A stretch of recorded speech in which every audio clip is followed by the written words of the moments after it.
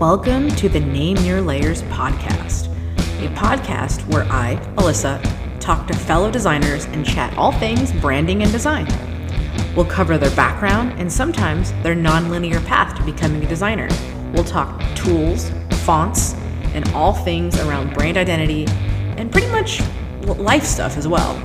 This podcast doesn't require a design degree. You don't have to have a favorite font, and you don't even have to be a designer to listen.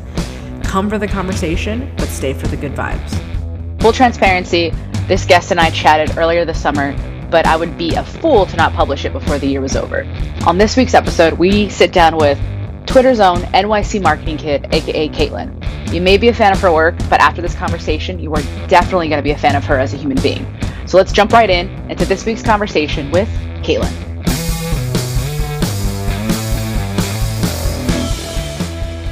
Please, introduce yourself. Who's Caitlin and, what are you about? The floor is yours. Awesome. Hi, my name is Caitlin. I'm currently a student stuck at NYU, but I grew up in Atlanta, so have ties back to there, as I've learned a lot of marketing people do, oddly enough. I, up until recently, was in Colorado, so I got to meet a couple people out there. But I am back in New York and back at school and off of my gap semester and very excited to keep learning. My bucket in terms of what my role is or what I'm looking to do is still kind of vague. I really enjoy everything that basically from business to art to technology. Mm-hmm. So I'm working with tech nonprofits and writing marketing briefs for class. I think that's really common too. Maybe it's society, but you're not really supposed to have what you want in life figured out by your age or any age. I don't think it really matters anymore, but that's what I really like about your stuff is that it's so diverse. Like 1 minute you're making a Sonic thing for me. You're making an someone's avatar. If you just scroll through your Instagram, it's like different kinds of illustrations. And I think that's what makes you so cool and unique, is that you can kind of just do everything. And I think by doing everything, you'll eventually figure out your favorite thing. And I'm excited to see what that is for you because you're very talented. And I'm not saying that just because you're on the podcast. I would tell you that anyway, but your stuff is so good. So, were you that kid that was just growing up drawing and always had like a notebook, or did you find your way to illustration a different way? Oh, man, it's so funny. I never thought of myself like that. I feel like the first time I really thought about doing art was in middle school. All the schools I've gone to, the electives you could take, like art or band, they were very defined. Art was always the easy A. Band was like the kind of smart, nerdy kids, and choir was like the ones with talent, And I took band because I identified myself as an academic. So I thought that would be the most impressive, but I realized towards the end of middle school that I did not enjoy band. And I very much wanted to try to do art. So I did, doodle in the margins, but I would say I didn't actually start doing art actively until high school. What band instrument did you play? Clarinet. Clarinet's hard. Squidward. Clarinet is hard. I'm still sad that I had a band teacher in like 5th grade tell me I couldn't play a wind instrument because I had asthma. So anyone that can actually the teacher's like, and because I picked clarinet, and he's like, well, you happen to pick the hardest instrument. And I was like, oh, okay. So anytime I hear someone that actually played clarinet, I bow down to them because it's incredibly awesome that you could do that. So that's a cool flex, is what I'm saying. Cool. Yeah. The only time it's ever been referenced since then was in reference to Squidward. So I appreciate your applause for that, for my brief stint as a musician. So in high school, you just started drawing for fun, or were you doing stuff for your friends? How did it come about? My art teacher likes to make fun of me. She made fun of me publicly at graduation for this, actually. But I started by drawing my teachers during class because I feel like, drawing from observation gets you very far in learning how to frame things and what people like to see and that kind of thing. But yeah, freshman year, I started just kind of drawing whatever I liked. And at the time I really liked, Hamilton. So I would Google which actors were in it and I would draw them. And I actually ended up sending some to them. But, things like that gave me affirmation that people enjoyed what I was doing meant a lot to me at that point. Because when you're so new, it's you need people to support it. But yeah, I actually almost gave it up, oddly enough, before the end of high school. I had people asking me, do you want to go to college for art? And I was like, no, I don't think I do. I don't think it's, I don't think I have a future in it and all this stuff. But I ended up having some people in film, actually. I ran into a film set and they were very encouraging in terms of telling me to keep drawing. And so I have. That's awesome. That's really cool that they did that for you, because your work is really incredible. And I don't know what you'd be doing, or I mean, what would you have done if you didn't do the art route? Would you be like doing tax law or something really fun, or Oh writing a gosh, novel? no, I could never be a lawyer. I never could. I think I probably would have gone more into journalism, to be honest. More just because I enjoy writing about things, but I also just like business analysis stuff, which is so nerdy. But No, it's not nerdy. I mean, that's probably where I would have ended up.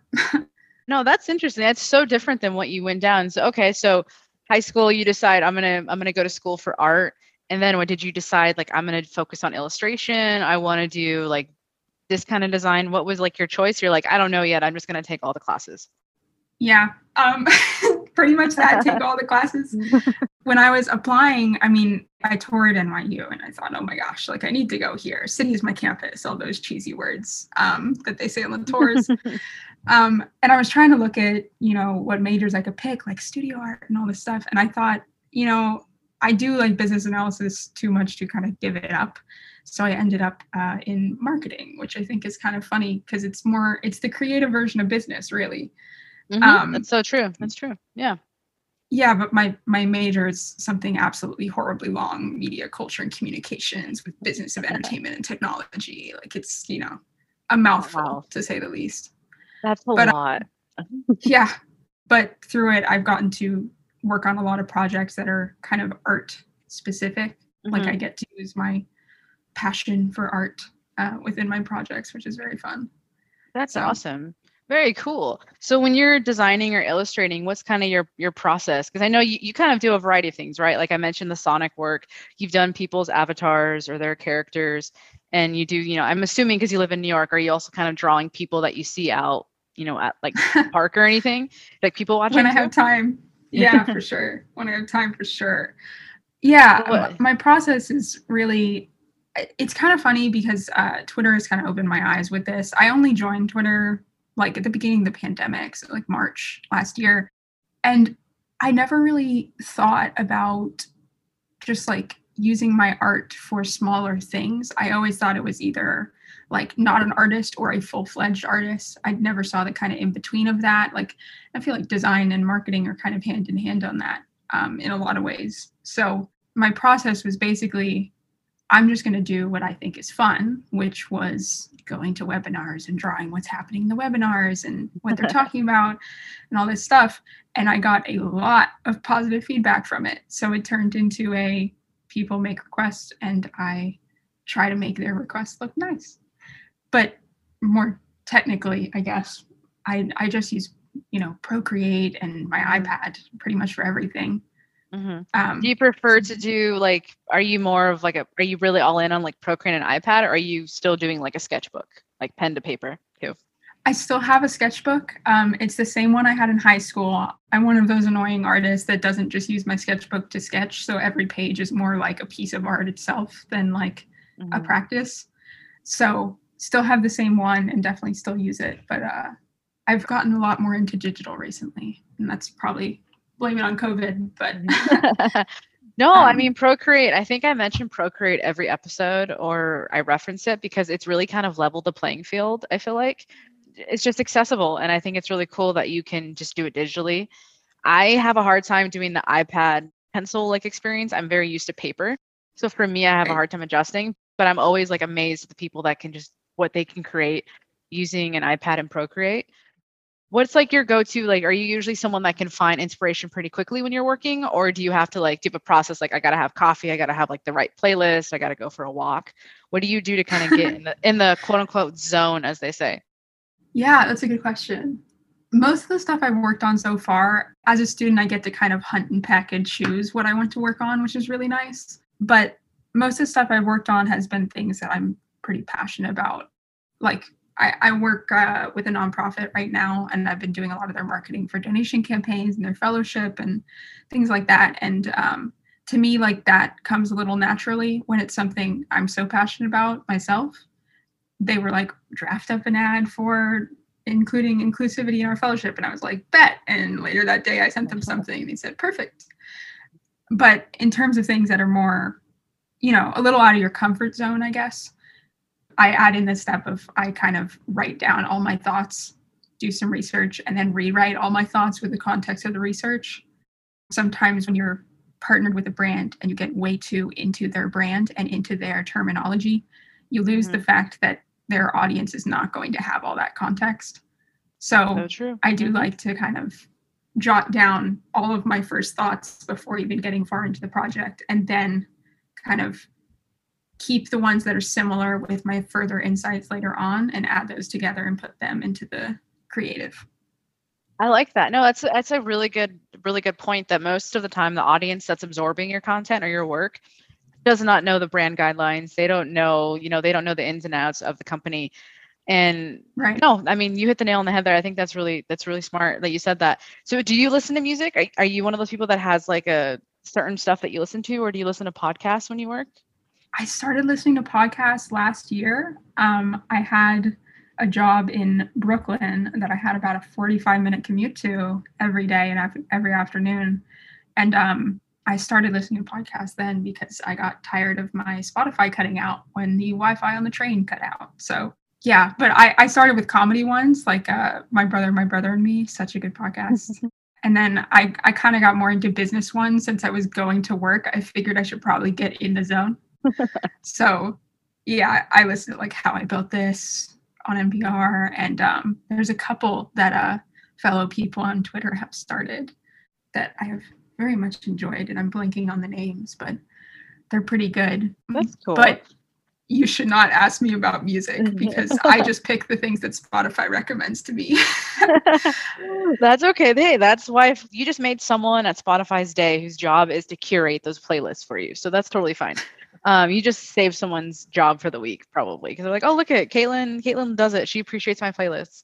And that's really awesome though. So what has kind of been your favorite project to date that you've worked on? It could be personal or professional, but what was the project and what was the scope of work that you had to do? Oh, geez. I've enjoyed so many, honestly. The one that kickstarted it all was one I did for Film Sets, which was just an art project more than a like paid design project. I don't know if that's what I should be talking about in this context. No, it could be paid. It can be for fun. It could be anything, just whatever like you've worked on that it was your favorite thing. Oh, okay. I'm a really big fan for context. I'm a really big fan of like the behind the scenes of like movies and TV and all that stuff. Like just seeing how things were made and the behind the scenes interviews, stuff like that. Basically, right before I graduated high school, I was in downtown Atlanta and I found a Marvel film set, and I walked by, figured out what it was after they tried to convince me it was like a code name and all this stuff. And I sat down and started drawing. They were very nice to me, I think because they had seen people draw the actors, but not the cameras before. So the camera crew was very excited about it, and they came and talked to me. They offered me LaCroix because there is an awful amount of LaCroix on Marvel film sets. Fun fact. That was kind of the beginning of what I've been doing more recently, of like listening to things, taking insights, and adding visuals to like these big drawings. Because I basically sat there and just talked to people on the set, wrote down what suggestions they had and what advice, and then added in, the cool background of all the cameras and the actors and that kind of thing. Which Marvel movie was it? They ended up kind of inviting me back on the lowdown, and this wasn't just like one person sneaking me locations. It was like a couple people would be like, hey, just, maybe come back next week, because they knew I wouldn't spoil it for people. It was mostly Infinity War, Endgame.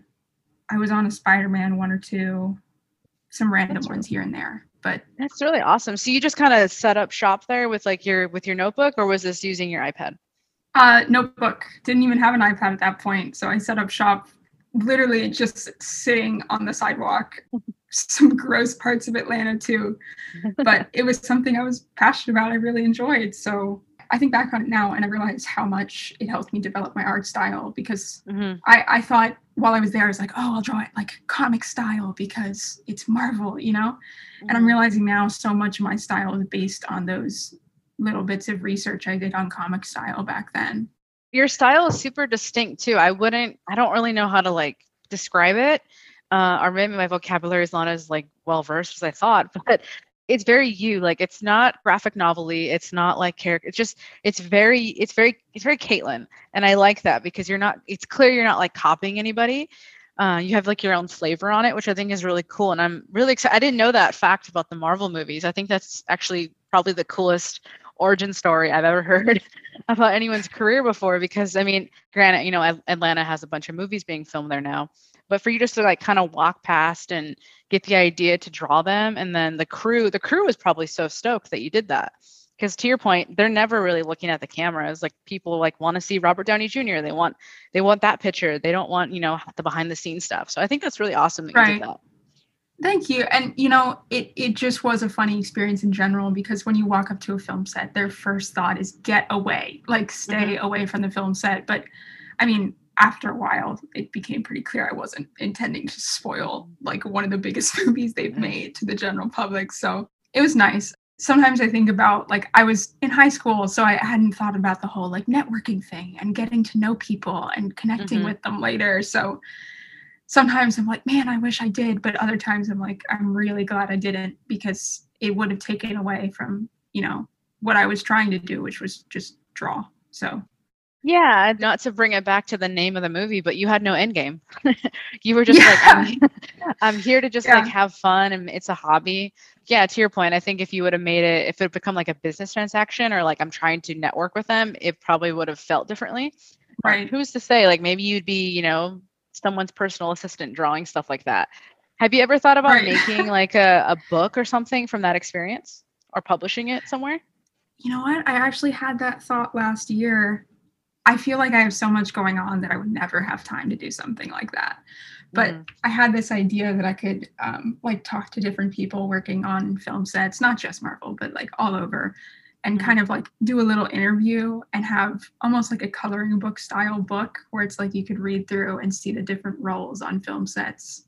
Because it's so interesting to me. And I feel like no one except the people that study film really like, what's a grip? Like what's a gel? I mean, all these things are so niche, but they're so fun to learn because everyone consumes movies and TV every day. So why not? Oh, I think that would be amazing. I mean, I don't know if I'm the only one, but I remember like at a very early age being like, what's a best boy? What's a grip? Like I was a lot like you, and I'm still very like, a lot of the things I love to watch are behind the scenes.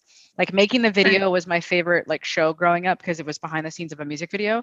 But just watching, like Pixar has a great thing on Disney Plus right now.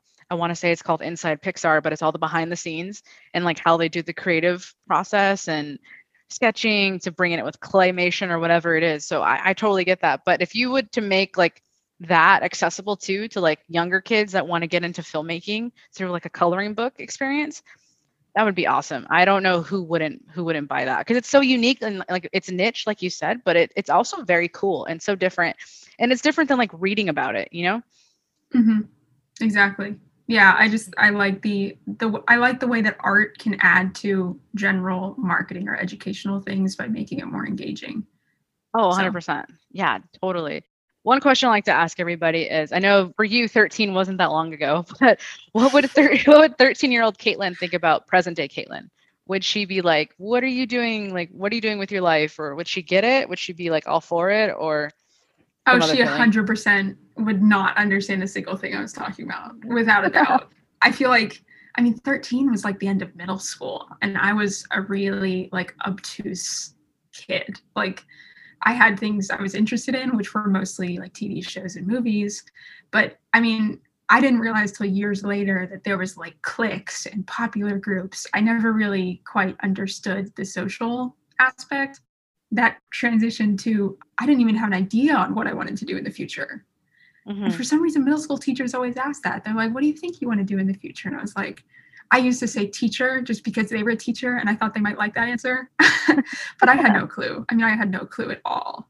And we certainly never had classes that talked about, marketing or design, especially in the digital sense. We had a typing class, if that counts, but yeah, it's fascinating. I never really put that together, that they do ask you that in middle school for some reason, but they never really give you, I guess for me, the youngest, I really remember them bringing up different professions was like career day when you're like early on in elementary school, but it's everyone's Mm, parents, right? So, and it's kind of rare, at least in my experience, that someone's parent was a designer or anything creative.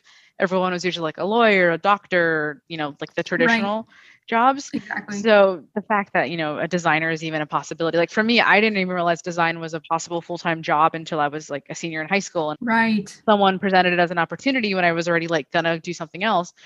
But I think it's cool to ask the 13-year-old question because I'm assuming like you had some interest. You liked the movies, you liked that stuff.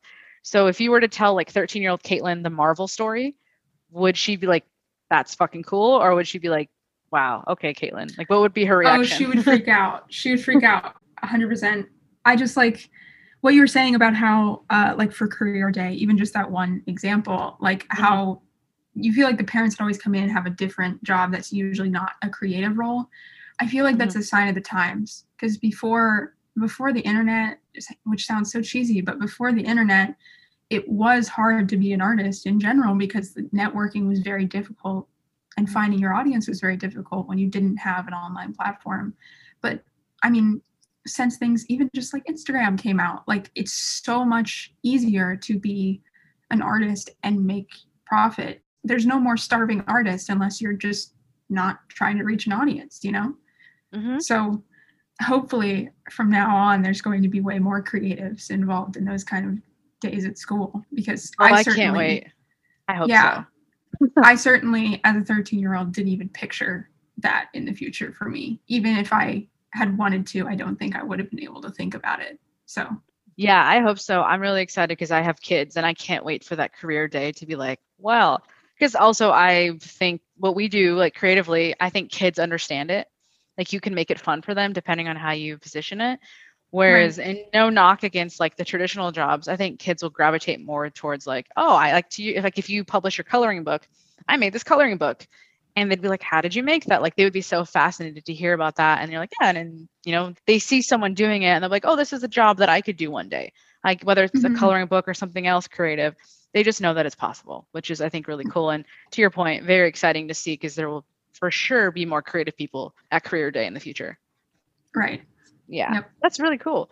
So who was like your, you talk about your favorite project. What would be like your dream project with like your dream company or dream brand?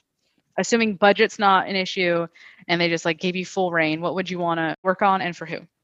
Oh man. I mean, if I could take that idea for a book and make it an actual campaign for like a Disney movie or something, that would be amazing. Like just being able to illustrate the behind the scenes. I don't know. I'm part marketer too, so I'm almost just like I just want to interview them, you know? But it's a very good question. I feel like in terms of projects I just would love to work on without a budget constraint. Hmm. I could see your work being like a canvas. I could see it being like clothing. You could like your work is just so versatile. So would you ever be interested if like a band came to you or let's say Disney was like, hey, we want to have like a special campaign or special project for Disney parks. And we want to take all of our, let's say it's all their Pixar, right? They're going to like, oh, we're going to do a whole line. So it's going to be cups and it's going to be the Disney ears. They have the merch, the hood, like everything that you would basically walk into a Disney shop. Would you do something like that? Oh, yes. See, the thing is, like, because I haven't, we were talking about it earlier, like finding a bucket. I definitely haven't yet. So there's so many different things, anything in film, anything involved with, sci-fi, especially. I love sci-fi. And I feel like I won't go on my whole lecture here. I'm probably going to end up writing 50 billion papers for classes about this, but I Go just for think it. I think sci-fi and like comics and drawing specifically have this very unique ability to let people picture the future. And Hmm. you could reference things back to like Star Trek and the flip phone theory about how flip phones developed from the depictions in media and stuff like that. But I think even more practically, we have technological developments because of media we consume, but we also have social developments. And with things like sci-fi, where we're picturing the future, like how we picture race and gender and inclusivity in the future could shape how we think we're capable of making a future. So I remember seeing like Marvel movies with Tony Stark, and I was like, wow, I want to be like a coder. But, and this isn't to knock on this because it's a male character, it's not meant to be a female character. But if it had been a female character, I might have actually been like, huh, that could be me, rather than that's really cool. Yeah. No, I mean, I think it's happening right now with them I don't know if it's rebooting, but with Hawkeye. Hawkeye, it's his daughter, and it's Haley Steinfeld. Yeah. And I'm personally excited because it's a badass character. She has, she has a bow and arrow. She's essentially her dad, right? The same character, just younger. I'm excited for young girls to see that and be like, hey, I can take up. And it's kind of what happened with the Hunger Games a couple years ago. Just seeing that you could be like something like that. I mean, granted, it's not a coder, but it's something that typically women aren't portrayed at on screen, but it just takes one time for someone to see it. And then like, oh yeah, I can, why not me kind of thing. Exactly. And I feel like in terms of me being involved in projects, I would love to be involved in something like that where it is kind of like new to the space, so to speak. Like I know, I mean, there's characters like Riri Williams, which is like, it's like Iron Man, but like more accessible to teenage girls, really. And there's just so many projects that I think it'd be so cool to work on, even if it was just making merch for the main story. I think that'd be amazing. Yeah. What I could see you totally doing in like a couple years, I'm predicting it, is working on something like what they just did with Spider-Verse. You know how they reimagined it? I love that movie. And I know they're making a second one right now, but I could see you doing something like maybe they take a character that was, whatever it was, like how they had the other Peter Parker and they've now reimagined it. Granted, Miles Morales is his own like comic book in itself, but that similar approach and like how they brought Spider-Verse to screen, like it's honestly like my favorite movie, visually speaking, ever. I think I have the book on like the art from the movie, but I could totally see you doing that in the future. Some sort of like, because that's kind of where I see you going. Like, I'm not trying to like fortune cookie you, but your work, like you literally could do anything. And I think it's so exciting that you haven't figured out your bucket yet, because you don't need to. Like you could do it all if you wanted to. I mean, there's only so many hours in a day, so you might have to figure out when you're going to sleep. But right. I mean, I don't see why you can't do it all. I mean, like you said, you haven't tried merch yet, or you haven't done this, but it's just a matter of time.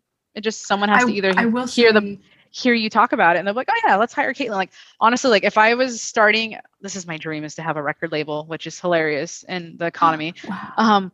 But I would totally like hire, like you could totally do like a whole tour, like thing, aesthetic. And that happens. Like bands do that. They're like, hey, we want this certain look and feel for this album cycle. And then they hire like an illustrator or someone like you to do it. And I'm putting that out there. You're going to do that next.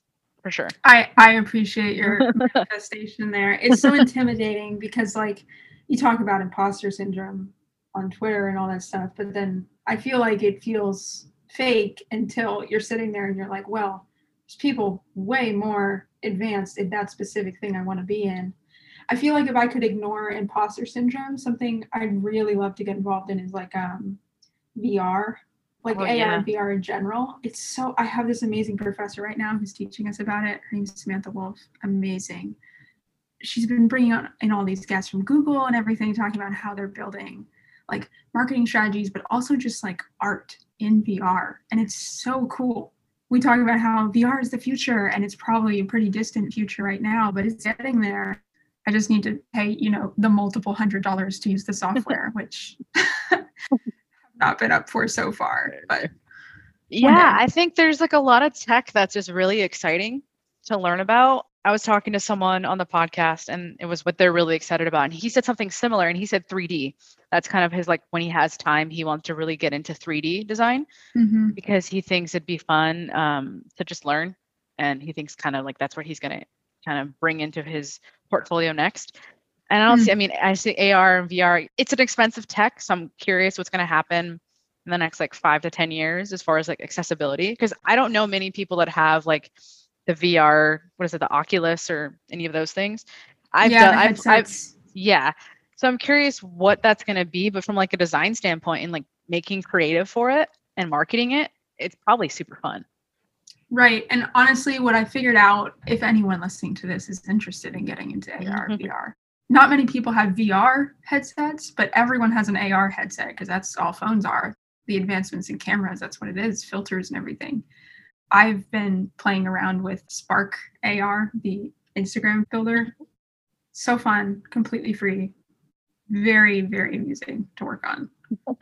But That's so cool. See, you literally could do it all. You can do it all, Caitlin. I mean, I didn't even know that that was like a possibility. But so does it just make the filters? Like when you're in the Instagram stories and the little options, is that what it is? yeah, so I mean, once you design it, it has to get approved, but they basically built this platform that you can go on and build your own filters by like importing art or 3D assets and all this stuff, and then you can code them along to like respond to what your face does. They've made it pretty simplified, or as simplified as it could be. So it's like when you open mouth, change image to blank to make those spinners that were popular for a while. Oh, that's so cool. Yeah. I've always wondered if it Yeah. was coding or if it was something else, but I like that. They made it easy to use. Yes, it's still like a little bit of coding because you have to like connect the dots on when it will do what based on what. I don't know if you ever did Scratch. That's something they're like involving in school curriculums now, but it's like it's a high level, like very easy version of code where they simplify it super down. So it's like That's awesome. You can code, just right? I drag know and that drop. you're a fellow coder. I remember reading that you like to code. I do enjoy it a lot. I'm not super good at it, but I'm getting there. I took a class on web design, so I know HTML, even though most people use no code solutions now. And I took like a Java class in high school, and I was pretty decent at that. And now I'm taking Python for data science and visualization. Do you like which it? is fun. You know what? I love it until we have an exam. And I do super well until we have an exam. But it is very fun to me getting to like build the things that you want to see happen, even if it's just making an Excel sheet respond how you want it to. I think it's very satisfying. So I'm assuming you've done your Hello World test already? Oh yes. Definitely done the Hello World. A lot easier in Python than it is in Java, I'll tell you that. But Oh, see, thank you. I've been saying for years, like Java is like I've learned basic Python. I've learned like other like different coding things in my career. JavaScript is still one of those ones that I'm like, I have to Google stuff still to this day because I don't know what it is, but I just have a hard time computing JavaScript. Yeah, from my experience, which again, very limited, and actual programmers would probably, put me on a guillotine for simplifying. But to me, Python is just the simplified version of Java. So all the things you would have to write, like code, static, void, all that stuff, you don't need that in Python. You just write it. That's fine. I agree with you. And this isn't a coders podcast, so we can say what we want. They have their platform to talk about designers and how we don't do whatever. That's super cool though. Do you think you'll ever connect the coding with the design and the marketing? Do you ever think you'll work on a project where you get to use all pieces of that? I kind of am right now, which I'm working for a nonprofit. It's called Hack and Why. And their basic thing is they have like fellowships and hackathons to kind of encourage more growth in the tech community in terms of diversity and inclusivity, which I think is a really, really good goal.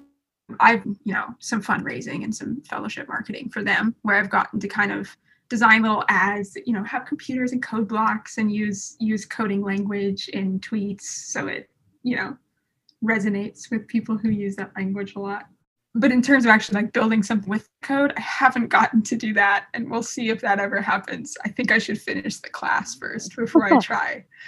But I think what's going to end up happening to you is maybe in a couple of years you'll be working somewhere. And this is where I've used it is whether you're the designer on the project or the marketer, you're going to be able to communicate with different teams because you know the language, especially like coders tend to really enjoy working with designers who understand code because you're not going to design something so crazy that they can't implement because you understand the language. So I think that's where you're going to find yourself, whether, like I said, it's the marketing that you're doing or the design, you're going to still be like able to have that conversation with the dev team, have the conversation with the marketing team. Like that's where it's going to really help you in a couple of years. And that's honestly like probably one of the most fun parts of my job is like I have conversations with the product team. I'm obviously sitting in marketing. I do the marketing conversations, but then I can go like whip up some comps. And it's like, cool, this is like using all the parts of my brain that I enjoy. Because I don't know if you're like this. I don't know if I would be satisfied doing one thing forever. Like, I don't want to just be a designer. I don't want to just be, whatever it is. I like doing a little bit of this and a little bit of that. Are you the same way? Yeah, we criticize, like, I keep talking about marketing Twitter, but we criticize a lot how people put up roles for like social media marketer, and it includes everything to do with marketing ever. And, however much that annoys me, I also think it's kind of fun because you have so many hats you can put on and try different things and grow in those things when managed well. Oh yeah, I'm fine with someone having have a bunch of job like bullets on their job description, but like pay them well. Like if you want them to do the job of like 5 people, pay them a really good salary. I think that's what's fun too, is like you get to do different things, whether you're making graphics or figuring out a marketing plan, or like, oh, I get to spin up something in HTML. Like for you, you're still going to use HTML. That is what email templates are built on, unless they're using like a no code platform. I still use HTML and I prefer it. I will like whip something up in Brackets, which is it's a tool. That's what we use in class. Oh, cool. Okay. Brackets is cool. It's my favorite. Yeah. I know a lot of coders prefer other, but I just like the UI of Brackets. But I'll like write an email template in HTML in Brackets, and then I'll upload it to HubSpot, and then I have my email template. That's so awesome. Yeah, I think that's fun. That's the problem with a lot of college or even high school, whatever you want to say, courses about like HTML coding, is they teach you how to do it, but they don't teach you how to apply it. And I think stuff like that they should teach that more. Just a little section at the end, like, by the way, you can write email templates with this. Oh yeah. I mean, there's times where, and this will probably happen to you as you like start to work for a company, something will break, something inevitably breaks. I have a good record of breaking things my first week of new jobs. It's just a talent I have. But for me, one job was like the pricing page. So this happens a lot, especially with different, like certain size companies, they outsource things, right? So the homepage is built on like, let's say WordPress. The pricing page is like an agency did it and they did HTML. So this was the use case that happened to me. The pricing page was like made by an agency and they did HTML inside of this was a HubSpot site with HubSpot's language, which is called like Hubly, I think is how they pronounce it. So it was like HTML with like their version of shortcode, and it broke. And the only way I was able to fix it was because I knew HTML and no one did at the time. And like stuff like that happens where someone's like, hey, whether it's an email template, the website, even email signatures. If you've ever seen people, like if you saw mine in my email signature, that's HTML. So you can apply it there too. I actually didn't know that. I will say, I feel like I keep pulling up random things that I didn't mention yet, but no, that's what a podcast is. It's just random things. my current thing that I'm technically a contractor for a company right now. I'm doing SEO, which is very much like code and marketing. The very technical side of it, kind of the repetitive side that less creatives get excited for. It's so interesting though, because like you go into a client site and they just built it completely wrong, but it looks fine, you know? Oh, like they use the wrong, like they used a paragraph code for like something that should be an H1, and that ruins, it's not going to show up on Google because of that. And it's true. Oh my God. I can't even tell you the times that I've. No, go ahead. Finish your story. Go ahead. I was just like, when I was in class learning HTML, he was like, well, you could do a paragraph style this way or an H1. They end up looking the same. And after being an SEO, I'm like, oh, not at all. And I'm sad that was taught, because this is going to be infinitely frustrating for all those business majors that took this class and are going to build their sites wrong. Oh, dude, it's not even just business majors. I worked with someone once who had a fine art degree. That was her background, right? Which is cool. Like she can paint, like props to her.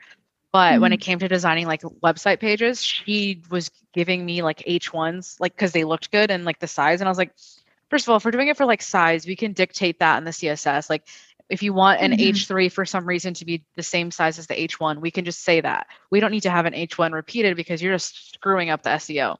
She didn't care. It was all just like a design standpoint. And I was like, people like you is what gives designers a bad name. But you know what? They're also the ones that give us a job. So that's at true. least we have a reason to be involved. I definitely like. Oh, for sure. That's why I had my work cut out. I was like, well, you're giving me job security because I get to go redo everything that you just laid out. But yeah, H1, I mean, that's cool that you're into technical SEO though. That's very, not a lot of people like that because it's very, I don't know if analytical is the word, but it's not super creative. It's just, it's very repetitive. It's very, very repetitive, which, has its perks when you're in college and don't have the brain cells to focus on creative work. It works well, But I don't know if I could exclusively do SEO for the rest of my life. I think it's it's very repetitive. Yeah. But it's very fun. I mean, I've learned a lot from research for clients for SEO, a lot about medical terms and a lot about like random things like pet food. I just know a lot now. I was just talking to someone about that today. They're a content marketer, and that's literally what it's like. You're kind of writing research reports for a living, in a sense. Mhm. You're learning things that you otherwise wouldn't have like the capacity or the like. You would never really have to learn about pet food unless you're working on SEO for a pet food website. And then you're like, I'm going to learn the ins and outs because I have to. But that's what's really fun about it. And then you just become like the person at the party who like knows random shit. Like, oh, I can talk about this thing. I can pull out some random facts about some random things. One thing I always like to ask people is what advice do you have for someone, someone that's younger, let's say it's like, career day and they want to do what you do? Like what advice would you have for that younger person? Oh, I feel like when I was younger, you always heard the like do what you love thing, which, it sounds so nice and like glowy and flowy, but ultimately you need to do something that you won't get bored doing if someone told you had to do it right then. So a lot of people, I feel like when they're told that, they're like, well, I want to be a doctor, or I specifically want to code, or any of these things. But like, you need to be open to change because we're forced to pick something so quickly, just going to college, when it's like, you could get through college and realize you want to do something completely different. There's so many people in marketing and design who are like, no, I went to school for like pre-med or something absolutely completely separate. So I feel like my advice is just don't just pick what you want to do for the rest of your life based on like what you feel like doing that day. You don't have to silo yourself off. You can just be vague and life finds a way to put you in the right spot. Because I certainly, going into last year, I had barely any concept of even stuff that I wanted to do. Like I hadn't even thought about how Marvel had shaped my ideas. I hadn't engaged with other people in the industry. I had no clue. And I could have just picked some random thing and been in it for the rest of my life. I realized during the pandemic that I just need to be open to what people were saying. And I've learned so much from that, especially from people on Twitter, just talking about what their job was like and whether I could picture myself there or not. So staying open is the TLDR. But I like that. No, that's really good advice. Have you seen it so far with your peers, especially with the pandemic, right? Everyone's kind of, I keep saying like an existential crisis, or they're just reevaluating like what they want to do, whether it's like, do I want to live in this town anymore? Do I want to work at this company? Do I want to like do this? Someone I talked to on the podcast last week, she decided to finally take up design. Like she was doing something else for the longest time. The pandemic hit and she's like, I'm going to take this time to like finally like learn design. Like I want to be a designer for a living. And she taught herself, did like online courses. And now she's like a full blown UI UX designer with paying clients and she's doing it, which I think is really cool. That's so incredible. have you seen that happen with like anybody in school that's just like, you know what, screw this. I want to do this now. Yeah, I will say I'm surrounded by a lot of close friends who are very passionate about their specific field, whether it's, psych or film and TV. So I'll say at the beginning of the pandemic, I wasn't super into digital art and I have become very proficient at mostly Procreate, but at digital art in general and design since then. COVID sucks. Like it's horrible and it screwed up a lot of things for a lot of people. And for a lot of people, it's just put students, especially in like a stasis because we feel like we're not getting anything done. We feel like there's no real learning happening because it all feels fake through the computer. So I've seen less branching out and more kind of existential dread. And I know that's a horrible, thing to focus on. But as things are kind of sort of returning to normal right now, where people are more hopeful about returning to class and in-person internships and all that, there's a lot more breaking out and creativity happening right now than there was at the beginning of the pandemic for me. Because I feel like people just see so many opportunities now, like even things as simple as internships in California that they couldn't have applied to before, but now that they're virtual, they can. Mm-hmm. So there's, in a weird way, a lot more opportunities for growth right now than there were last year or pre-COVID, which is really interesting to see. But Yeah, I was telling someone a similar thing that if you take away all the negatives, right? COVID, if we don't talk about like the negative part, because there's a lot, there's 2020, there's a lot to, I mean, that's a whole, like, that's a podcast series and just the shit that 2020 has given us. But if you focus on the good things, is that it's totally like made it okay. And I don't even know if okay is the right word, but you can easily, if you wanted to, you could have an internship in California because remote has kind of become the way it is. And I don't know if it would have happened if we hadn't had the pandemic. I mean, maybe in a couple years it would have been more likely that, the work from home thing.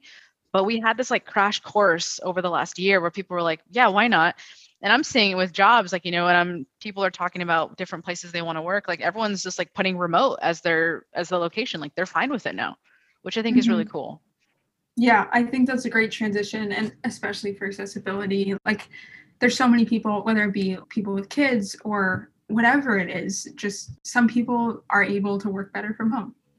And I think however horrible the pandemic has been, there's a few positives like that have come out of it that have made things a bit more equalized over the industry. But oh, totally. Yeah, I mean, and now it means like if you're a New York-based company, you don't have to find the best whatever marketer, designer, anything in New York. You can find the best that person in wherever there's a Wi-Fi connection, which I think is really exciting. Right. Yep. Yeah. One thing I forgot to ask you, we talked about Procreate, but what are your favorite tools? Like, what do you like to use? Are you a Photoshop person? Like, what have you been playing with in school, especially that you're like, I think I'm going to use this long-term? Yeah, I mean, I really liked Procreate. I used Canva a lot freshman year, which has now like become a trend because people on TikTok were like, it's so easy to do marketing stuff on Canva. I like Canva. I've never paid for Canva though, so I don't know the full capabilities it has. I'm kind of in the boat of if I can avoid paying for it for now when I don't have a professional need for it, then I'm not going to. So I've used Photoshop and InDesign and, a bunch of Adobe stuff in the labs at school. But since the pandemic started, I've pretty exclusively been using Procreate. It's just when I can make so much on it, and I can make GIFs now on it, which is crazy. But I admit it doesn't everything. I still need to understand vectors and, all the minutia that Photoshop allows. That's one of those things. I don't think I can go a single episode without shitting on Adobe's pricing model. I think every episode it gets brought up that it just doesn't make sense. And for me, it's frustrating because I just wish it was like more accessible. I think we're going that way with Figma, especially. I don't know if you've used Figma yet, but Figma is essentially Illustrator meets Sketch or like Adobe XD, but it's in browser and it's free. It's figma.com and you can make vectors in it. I know some people are illustrating in it. A lot of people mostly use it for like user experience, user interface design, but you can also illustrate.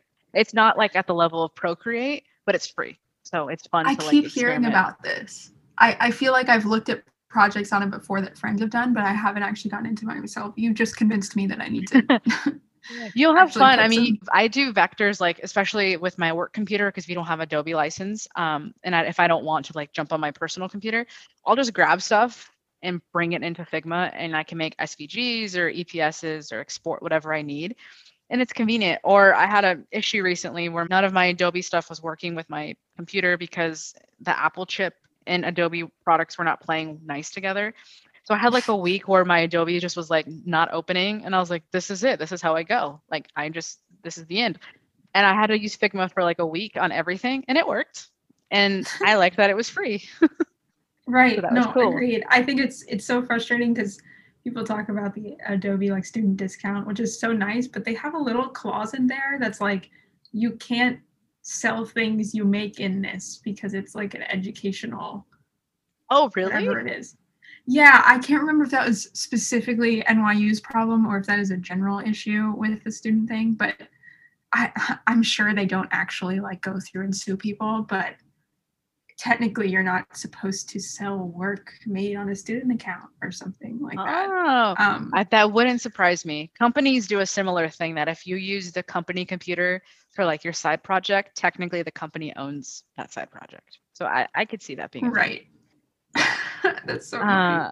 That's crazy. Well, okay, we're gonna make sure, like, maybe we'll crowdfund and get you like a lifetime Adobe membership because your work is too good. Your work is too good. So everything that you do digitally is Procreate. Like the Sonic thing you made me, Alexa's avatars, like that was all Procreate? Yeah, I've been doing avatars, like big webinar summaries. I've done a few like corporate, they wanted their headshots done, and some article illustrations, but all of it has been messing around with Procreate canvases. So that's pretty cool. That's awesome. Yeah, I think it's kind of important to note that I never planned on monetizing this thing that I like doing. And I never even tried to like advertise that I was doing it for people, but I would do something I just enjoyed for fun, for free. And then people would be like, "Can you do that for me? What are your rates?" And I was like, "Rates? What are rates? I don't have any." So I've been figuring it out as we go. But. Oh yeah, the rate thing is so wild. I've been doing this for like so many years, and I have a DM that I have to answer, and someone's like, "What's your rate?" And I was like, I did like the Ricky Bobby with my hands in the air. I was like, I don't know what to do with my hands. Because even like, it's such a weird question too. And I remember when you made the Sonic thing for me, I was like, I'm going to pay you. And you're like, okay.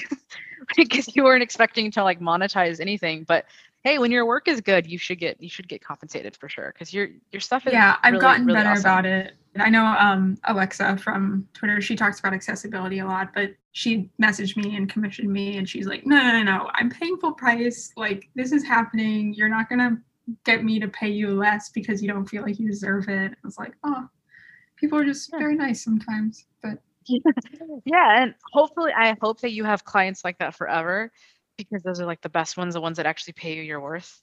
Because your stuff 100%. Is really good. Another thing I wanted to ask you before we go is, so what you do is like very specific, right? Do you have any advice for someone who's working with someone like you on a project? Like how do you recommend, because especially right now, right, everyone's going like the illustration route. You see all the avatars, or they're doing it on their website or whatever it is, and it's really cool and it's really trendy, and I like it. I'm just curious, what is like your advice for someone that wants to work with you or someone like you, like to get the best results and the best relationship out of it? Very good question. And I actually do have an answer for this. Know what you're asking for, which sounds like duh, but I've had multiple people, and if anyone who's commissioned me is listening to this, I'm not talking about you. I know who I'm talking about. It's definitely not anyone listening to this. Stick burn, Caitlin.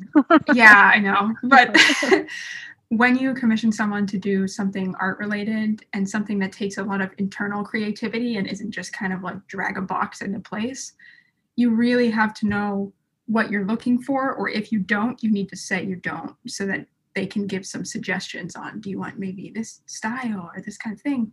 Because I've had people like come to me before, they're like, oh, like I want a profile drawing, like just of my face. And I was like, oh, okay. Do you know what you want it for? Like, do you have a use in mind? What would it be helpful to be this shape? Do you know, all these specifications? And they just said, no, you do whatever you want. And then I would send it to them and they'd be like, no, I wanted it like this, obviously. And I was like, how was I supposed to know that?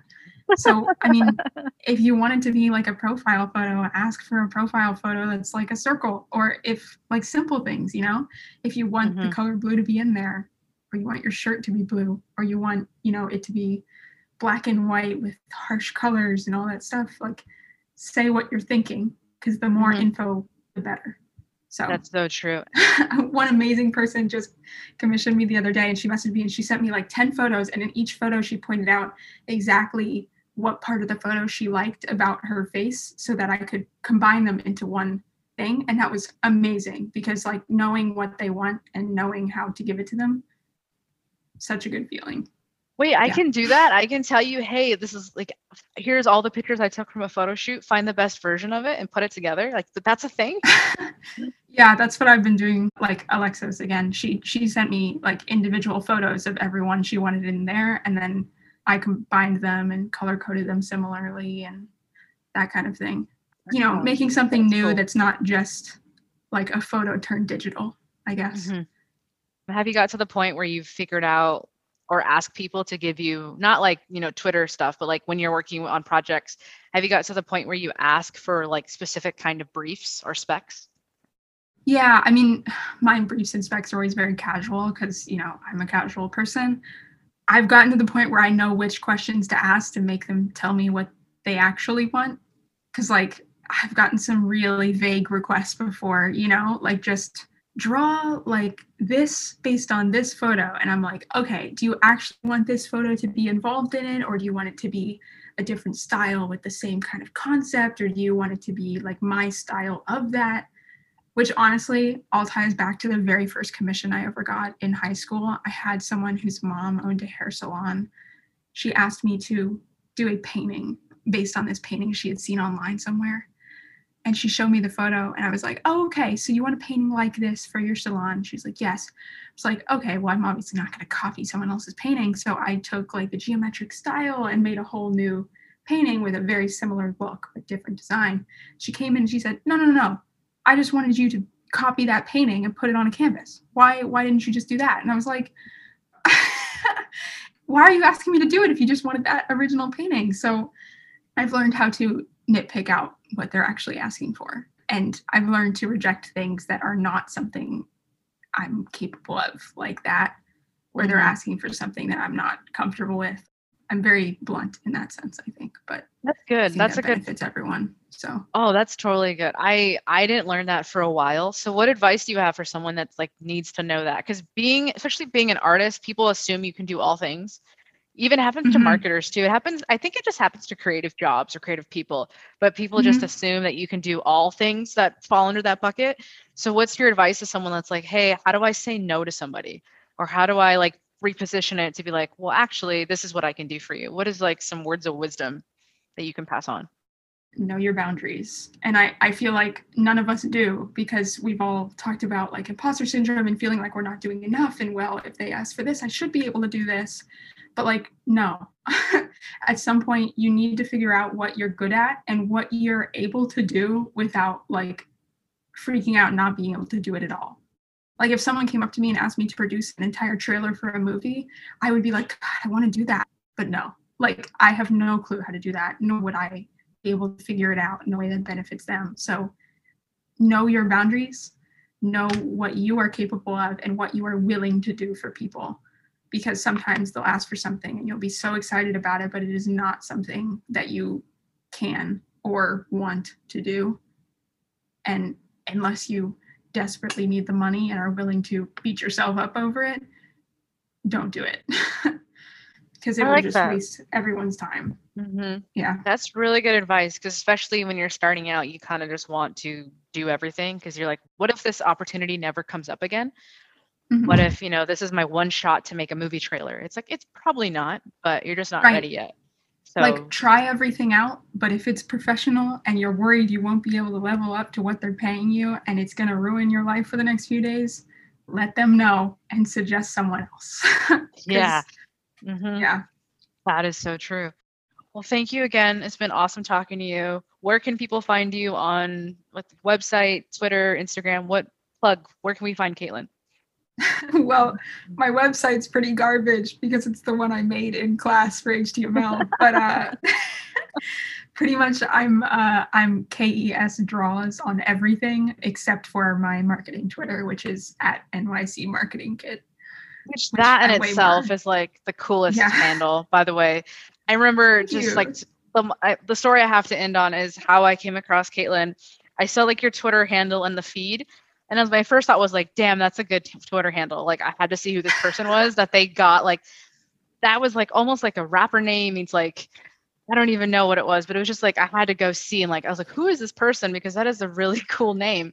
And then I saw your stuff and I was like, oh, like props to Caitlin. Like that was really clever. And it's still like maybe one of my favorite Twitter handles. And it's accessible because you capitalized the beginning of each letter. So respect. Right. We love camel case. Yeah. Yes. I mean, everyone can resonate with being a student at some point and feeling lost and wanting guidance. So I feel like I've gotten to a point where I'm no longer just the person coming in like, what does that mean? And like, wait, I want advice for that.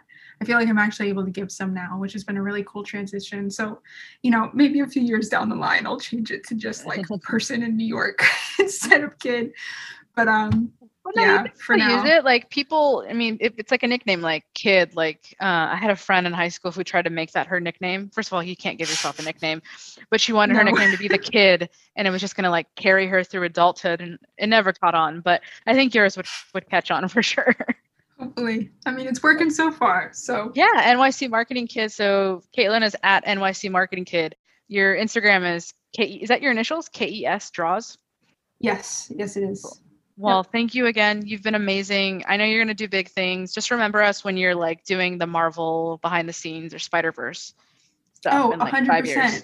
This is my first like professional-esque talk. So definitely will let you know if stuff like that happens. But yes, I'm stoked for you, Caitlin. I'm excited. I'm rooting for you. I think a lot of people are.